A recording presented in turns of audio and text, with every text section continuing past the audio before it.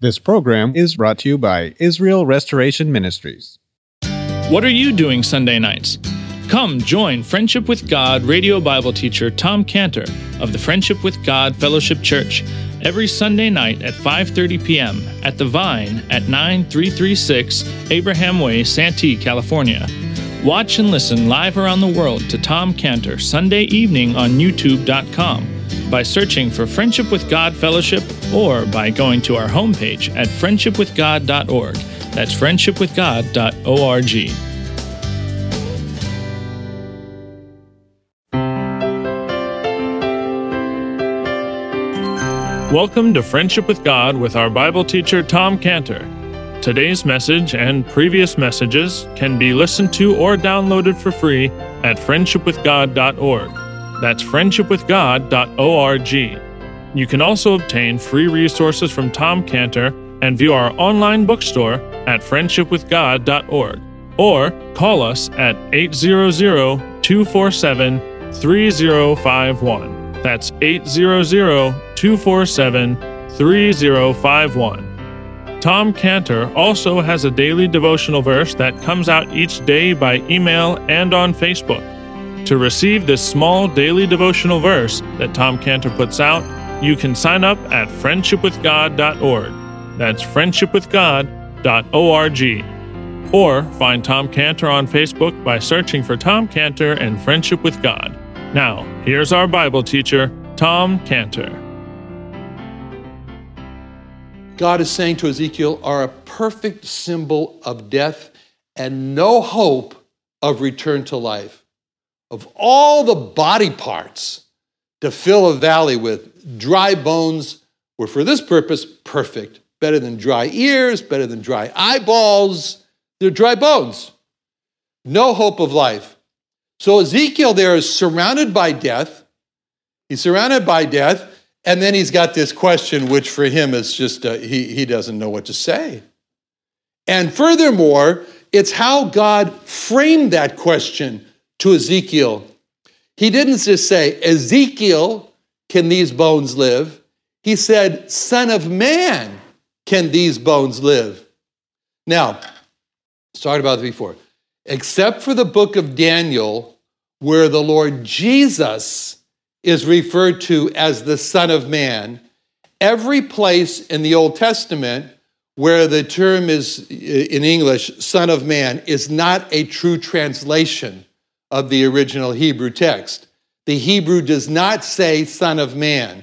The Hebrew only says Son of Man in the book of Daniel and it's referring to the Lord Jesus. But whenever it says Son of Man in the Old Testament, referring to people, man, it doesn't say Son of Man. It says Son of Adam, Son of Adam. So verse 3 is really saying, Son of Adam, can these bones live? Well, what does it mean to be called the son of Adam? So what? So he's called the son of Adam. What's the difference between son of man? There is a difference. There is a difference. Why? Because Adam has a particular association in the Bible. Romans 5:14 tells us, Romans 5:14, nevertheless, death reigned from Adam. Romans 5:12, wherefore, as by one man sin entered into the world, and death by sin, and so death passed upon all men. So think about that.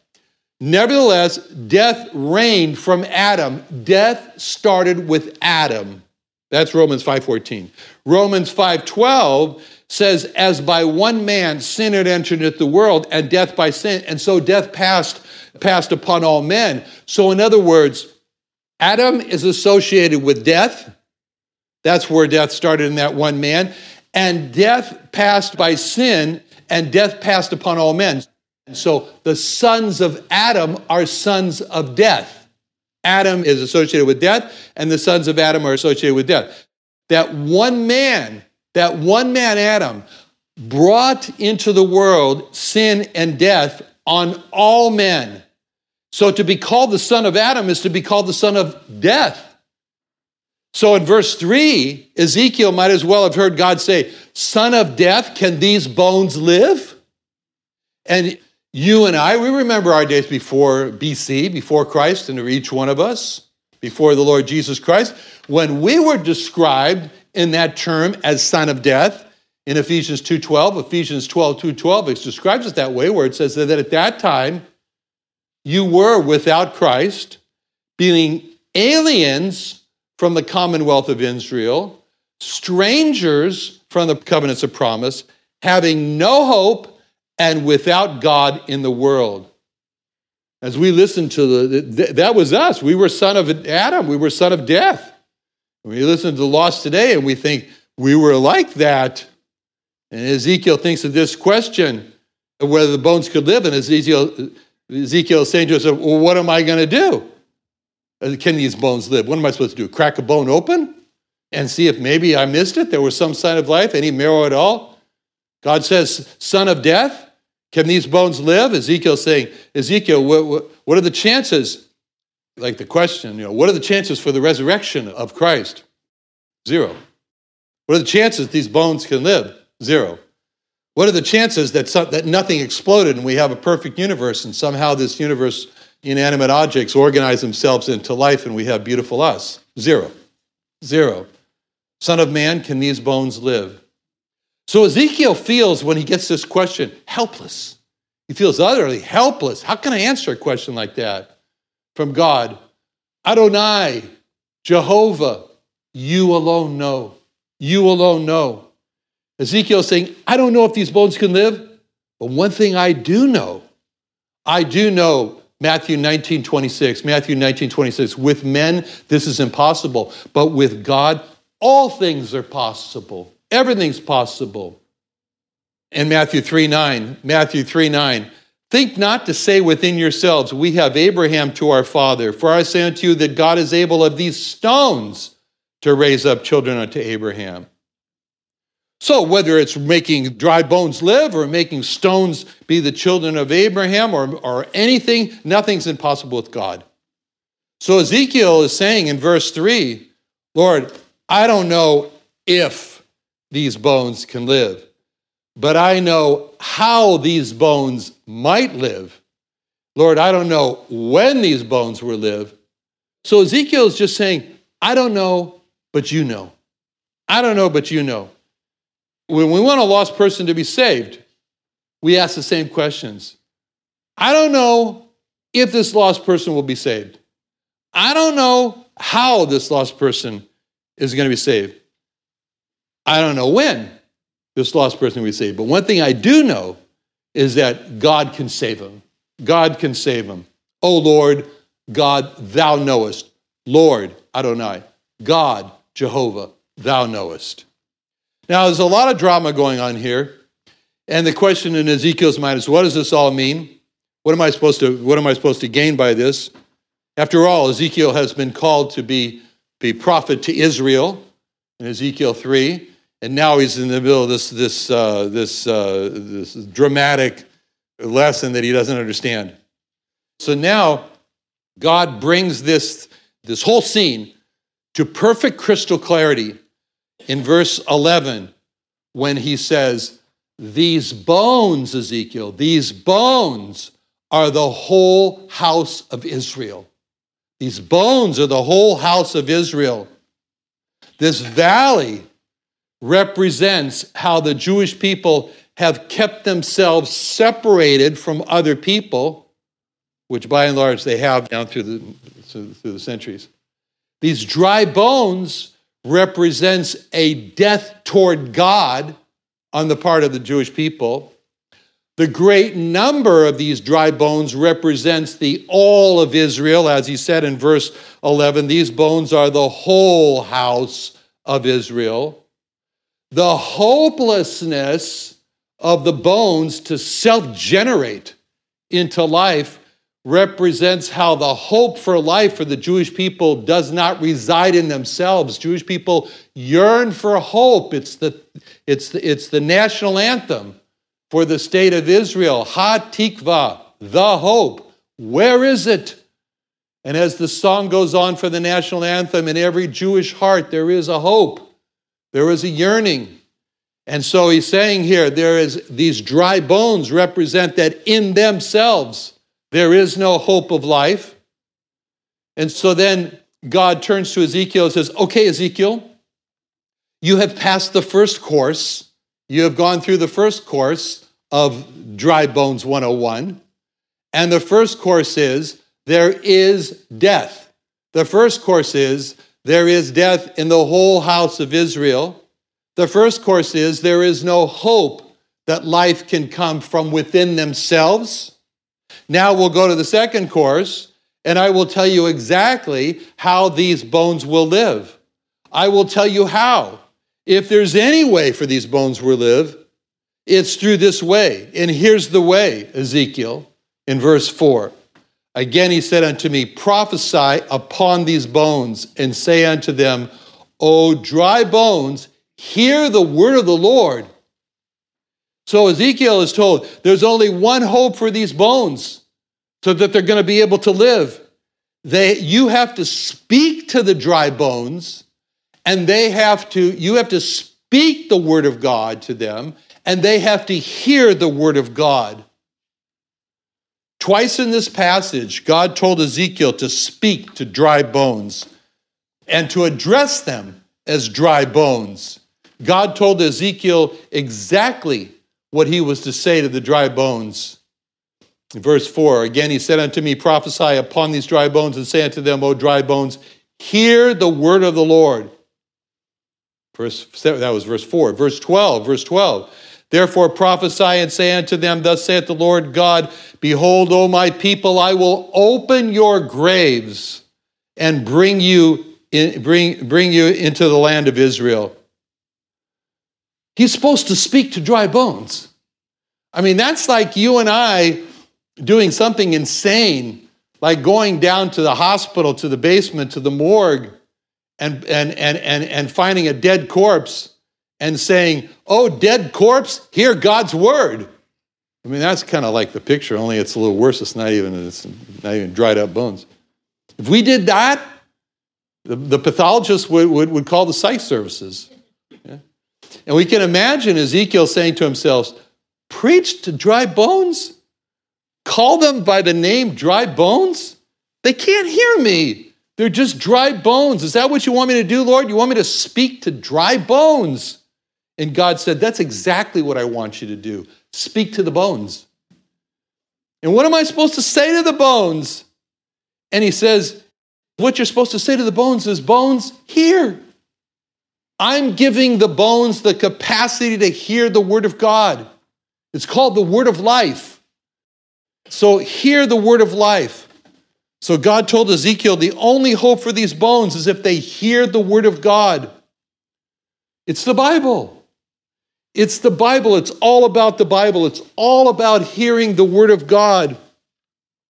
As it says in Romans 10:13, whosoever shall call upon the name of the Lord shall be saved. How shall they call on him in whom they've not believed? How should they believe in him in whom they've not heard? How shall they hear without a preacher? We think that we can convince a lost person to believe if we just tell them our testimony, or we got a story we can tell them. We think it's going to go, this lost story, it's going to persuade this lost person. I know it can. And we're so wrong. It's the word of life. It's the word of God. It's the Bible. That's what has the power to persuade and convince the lost to come to God. Paul said, I'm not ashamed of the gospel of Christ. Where's the gospel of Christ? In the Bible. I'm not ashamed of the gospel of Christ. It's the power of God to everyone that believes, to the Jew first and also to the Greek, Romans 1:16. As we just read, Romans 10:14, how shall they believe in him of whom they've not heard? They haven't heard.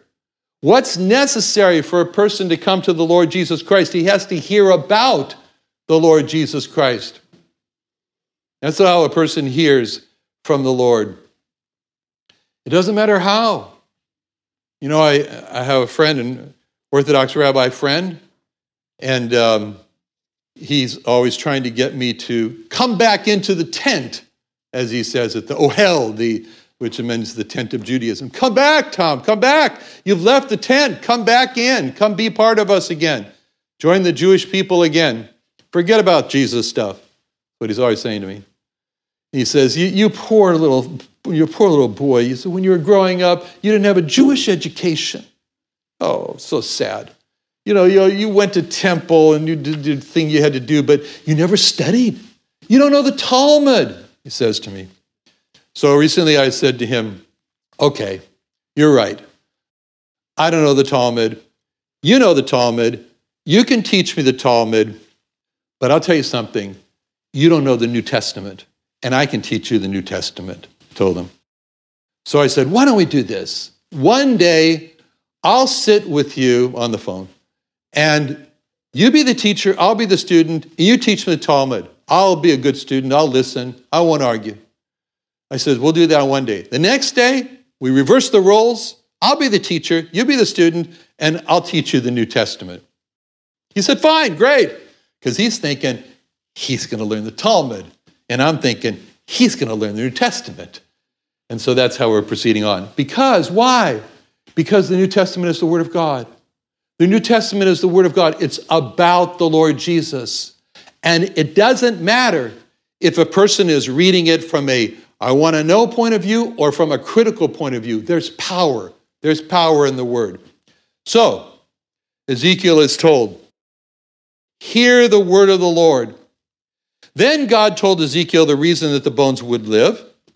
He said in verse 5, thus saith the Lord God unto these bones, behold, I will cause breath to enter into you, and you shall live. So God wanted Ezekiel to understand that if these bones are going to live, it's only going to be for one reason. And it's what, I keep on going back to what Scott and Lydia just saying. Empty that thou shouldst fill me. In verse 5, I will cause breath to enter into you, and you will live. Verse 14, put my spirit in you, and you shall live. Man, after he was created at creation, was not a living soul. He was formed out of the dust. But it's very specific about how man became a living soul in Genesis 2:7. The Lord God formed man of the dust of the ground and breathed into his nostrils the breath of life. And man became a living soul. Well, that's pretty graphic. God makes man out of the dust of the earth, and then God puts his mouth over the nostrils of man and breathes into him the breath of life. And that's how man became a living soul. Man was made, but man didn't have life. Man looked like he was alive, but he was not alive until God breathed into him the breath of life, the living soul he became.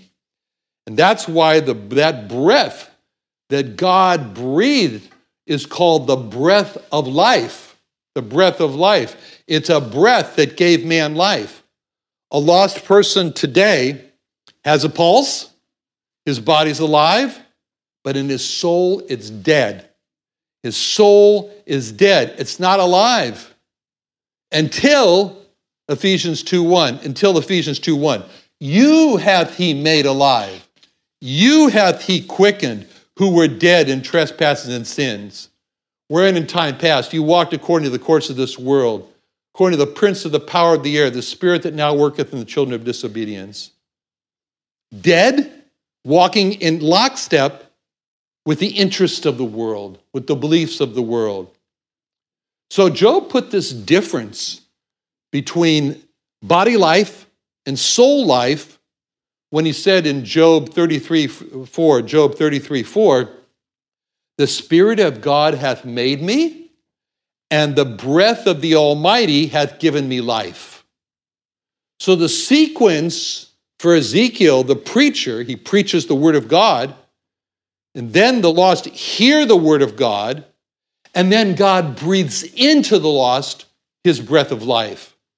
And that's how they transform from being dead to life. Verse 6, and I will put breath in you, and ye shall live, and ye shall know that I am the Lord. What happens is, you shall know that I am the Lord. This is so important. It's repeated 3 times. Repeated in verse 6, you shall know that I am the Lord. Verse 13, you shall know that I am the Lord. Verse 14, you shall know that I, the Lord, have spoken it. What's the big deal to knowing I am the Lord?